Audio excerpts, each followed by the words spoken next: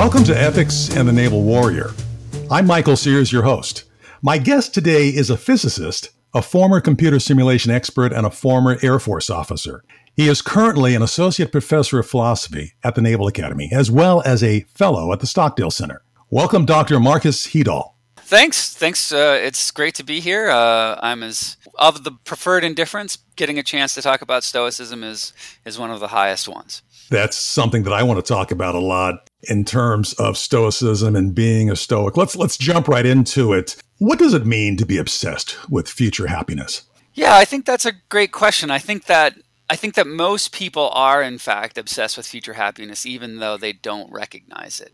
And I think what it is to take what is good as to get what you want, right? And that's so embedded in our culture and our way of seeing the world that to even question that, to even say that to do the excellent thing is good, even if it doesn't tie to a desire, is so contrary to our assumptions. The problem, though, is that those desires multiply exponentially. The Stoics talk about this.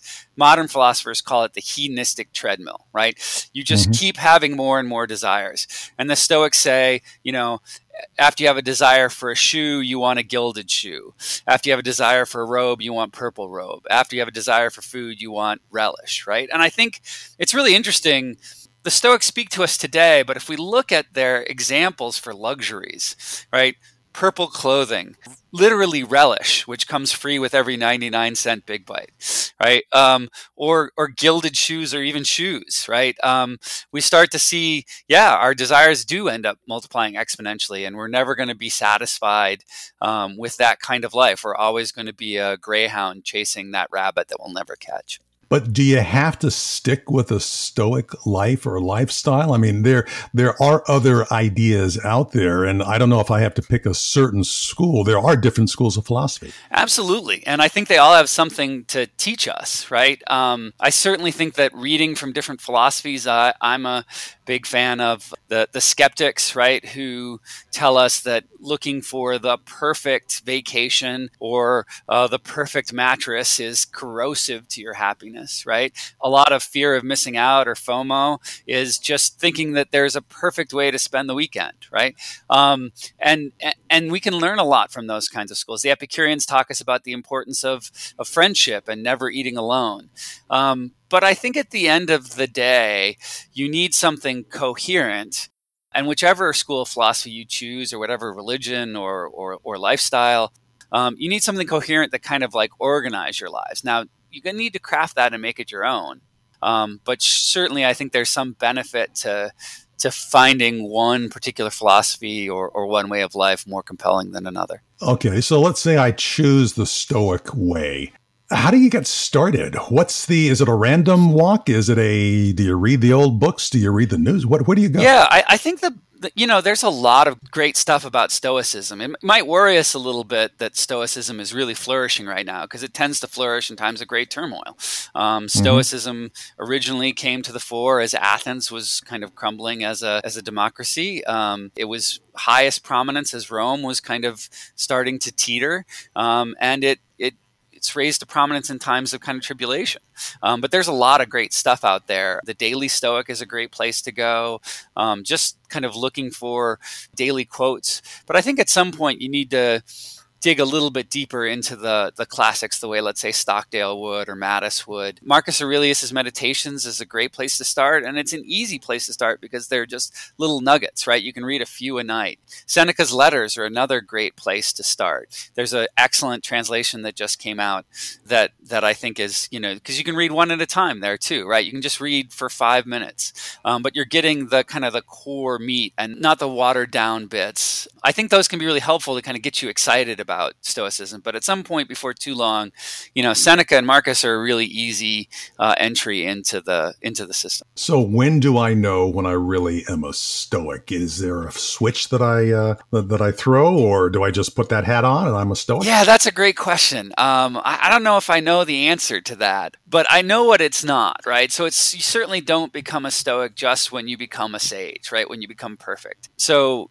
Seneca says, the sage is as frequent as the phoenix, right? So, there may have been three. You got Cato, you got Socrates. But certainly, as if you kind of commit to the principles of Stoicism, right? Seneca says, "Why strive for progress as a sage is as frequent as a phoenix? Wherein lies the difference between the progressor and the common man, or both are shackled. If each is joyous only if fortune smiles upon them," right? And he says that the answer is that some are less closely bound, right? A person who is advanced toward the higher realm drags a loose chain, right? They're not free, but they're often as good as free. So I think when you become a Stoic is when you go beyond just kind of maybe reading a little bit and saying, well, there's something here for me, right? And say, there's a lot here for me. I think when you do that, you're a Stoic. And I think one of the things that makes Stoicism so appealing is one can be a Stoic and still be other things, right? So one can find this core of one's identity be a Marine, for example, and one can be a Stoic Marine. One can take the cores of one identity be a Christian, and one can be a Stoic Christian, right? One can take the core of one's identity be a philosopher, and one can be a Stoic philosopher. So I think one becomes a Stoic probably when one goes beyond that. There's a little something here for me. A lot of people will say that. I mean, you could be Aristotelian and say there's a little something, right? You mean Epicurean. You can be a lot of things, but if you say there's more than just a little, I want to do more than maybe just read Marcus or Seneca. I want to get to know a little bit more, and I want to try to strive for some of the ideals. You don't necessarily have to agree with everything the Stoics say to be a Stoic, but I think you need to kind of take some of their ideals as important ideals to strive towards. Well, let me push you a little bit on that. Can I be a Stoic during the work week and then be a cynic on the weekends? Oh, I mean, I don't. So cynic in modern terminology means something like kind of the jaded person. Cynic in the traditional sense is radically different. Someone who completely espouses all social norms and tries to demonstrate their corrosiveness. I think that. Can you be a Stoic in some situations and not others? I think you can find it more helpful in some situations than others, right? You might, in some of your personal relationships, find yourself less attuned to the projects. But the projects of Stoicism, like any kind of overarching philosophy, are something that has to at least be there, if at least in the background, or even if you're in a part of your life that you disagree with what the Stoics say about. Maybe you're at a funeral. Cato famously at the funeral of his daughter realized that this was the point where he couldn't agree with the Stoics. But I think it still has to be operating somehow if you want to say that you're a Stoic, right? There are still goals that you agree with that the Stoics are after, that virtue is good, that vice is evil, and that all else is indifferent. You might add a few other things to the good or bad category, but if you're not still kind of categorizing life in that kind of structure and working towards excellence, then I'm not sure. I think it can take more or less prominence, and it might just kind of lay in the back like a subroutine that hasn't been activated. But if it's not there, ready to be triggered in the right context, then I'm less sure that you can do that. Okay, I like your answer. Stoic versus cynic. What about a Stoic versus an Epicurean? Yeah, I think that might be easier. I think that you might say, for example, the Epicureans say that we ought to let things that we don't desire embellish our lives, right? So we might not desire to have rich foods, or we might recognize that we ought to be okay. We ought to be able to be excellent and make good choices, even if we can't join in community with others the way that we might otherwise choose to, all else equal. But the Epicureans would say we ought to let that embellish our kind of happiness or our joy in a way that the Stoics are going to be less amenable to. And so I think that you can, once again, if you say you can be a Stoic without having to agree with everything dogmatically, you can definitely, if you find yourself in a period where you might differ with the official kind of party line of Stoicism, you might see those kinds of other philosophies come to the fore, right? You might think that getting a chance to revel with friends does embellish one's life. It's not just a preferred indifference. Getting a chance to But there's probably always going to be some Stoic remnants there, right? I think about my best friend from high school. His father passed away during this time. And, Epicurus says we want friends so they can be a comfort to us in times of trouble. And Epictetus says, and Seneca say, no, it's the opposite, right? We want to have friends such that we can be excellent and be there for them and be there for them in times of trouble. And I would say that, one of the things that I've had a more difficult time being a Stoic about in this period is not being able to be there for them, right? Not being able to hop in the car and just physically be there. Obviously, there are lots of things you can still do. So I think that the insights of these different philosophies will be more prevalent at different points in your life. But always the other ideas, if you really are a Stoic or you really are an Epicurean, something about that philosophy is still going to be triggered in the background. The same way you might say about being a Christian or being a Buddhist, right? It might not be really triggered at certain periods in your life, but it's always there, being ready, right? It's like a subroutine running that's ready to be triggered in the right context.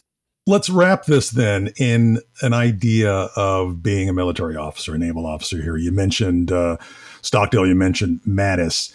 I mean, how does Stoicism influence not necessarily their career, but as a young person starting out in their military career? Yeah, I think Stoicism is appealing to a lot of our students because it does really offer notions of, what are you going to do when the fecal matter hits the rotating oscillating device, right? There is so much in life for everyone that we can't control. And I think current situations just drive that home. In the military, it's just even more pronounced though, right? So the question is not what's the situation you're going to find yourself in. The question is, how are you going to react to that question?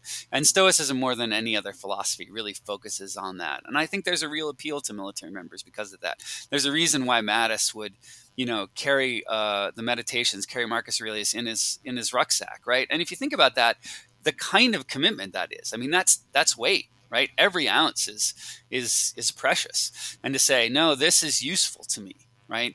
This is a useful reminder to me. Same thing with Stockdale. I mean, Stockdale famously said he would never get through the prison camps without Stoicism. And he realizes other people got through with other things, right? It's not the only way.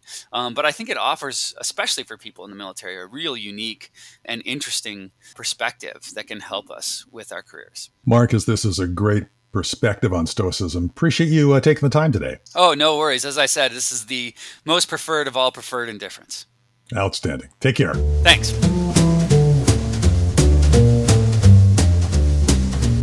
You've been listening to Ethics in the Naval Warrior, produced by the Boeing Leadership Innovation Lab at the Stockdale Center for Ethical Leadership. You can find more of our podcasts by visiting the Radio Stockdale page at usna.edu.